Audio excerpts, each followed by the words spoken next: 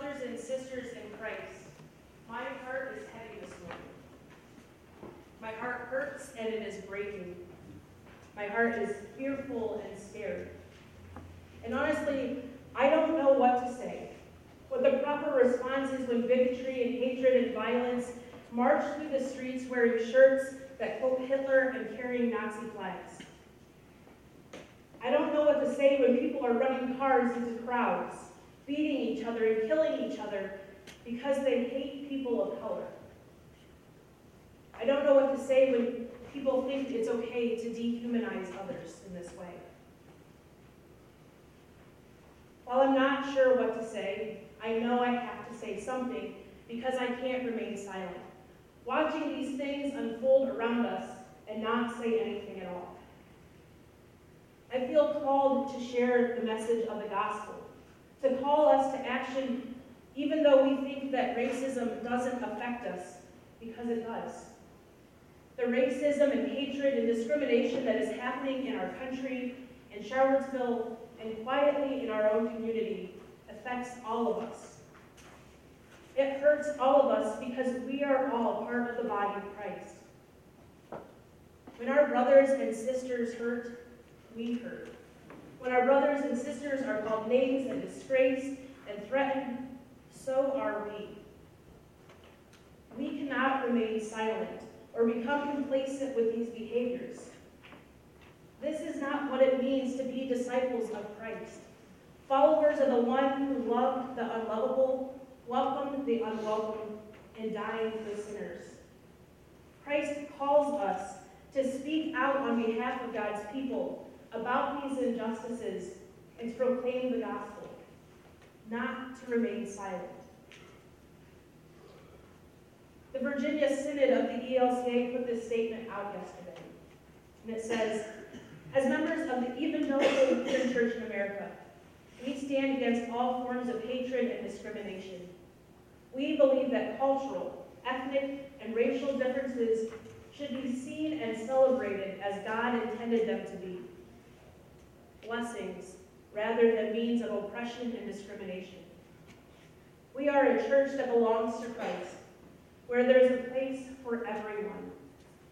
Christ Church is not ours to control, nor is it our job to sort, divide, categorize, or exclude.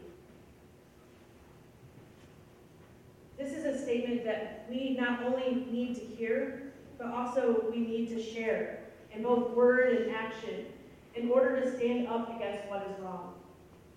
Standing against this behavior means speaking up. It means showing love for all people. It means doing something uncomfortable for you for the sake of the other. This morning, I have been assigned to preach on Luther's understanding of law and gospel. And based on what's been going on these past couple of days, I find myself clinging to the gospel, clinging to the promise of God's forgiveness and grace, but also reaching out for the law as well. Reaching out for God's law to be made our top priority, for God's law to reign above what is happening in our world. We heard in our reading from Matthew the greatest commandment, God's law for us, to love the Lord your God with all of your heart, with all of your soul, and with all of your might, and to love your neighbor as yourself. This is a law that we need now. A law we not only need to help us understand how we're supposed to treat one another in creation, but also a law that convicts us and shows us who we really are. A law that shows us the true depths of our hearts. Seeing God's law in this way challenges us to claim and embody what it means to be a disciple of Christ. It also exposes our need for Christ, our need for the gospel. We need Jesus to reconcile our continual sinfulness, our complacency, our silence. We need to hear and know what Jesus did on the cross was for all of us, all of our brothers and sisters in Christ, regardless of skin color. The gospel that we proclaim and that Luther proclaimed is the story of Jesus. That Jesus Christ lived, suffered and was crucified, and was resurrected for the forgiveness of sin. Jesus didn't come to give us an example of how to live, but he came to offer us and give us forgiveness. We need the gospel and Jesus' forgiveness for ourselves and for those who discriminate and harm others. And so this morning I want to conclude with a liturgy against white supremacy that was written by an ELCA pastor in California. And so I ask you to pray this with me. Sorry. Gracious and loving God, in the beginning you created humanity and declared us very good. We were made in Africa, came out of Egypt. Our beginnings, all of our beginnings are rooted in dark skin. We are all siblings. We are all related. We are all your children. Violence entered creation through Cain and Abel, born of jealousy, rooted in fear of scarcity. Brother turned against brother, the soil soaked with blood. Cain asked, "Am I my brother's keeper?" We are all siblings. We are all related. We are our brother's keeper. When your people cried out in slavery, you heard them. You did not ignore their suffering. You raised up leaders who would speak truth to power and led your people to freedom. Let us hear your voice. Grant us the courage to answer your call. Guide us towards justice and freedom for all people. For we are all siblings. We are all related. We all deserve to be free.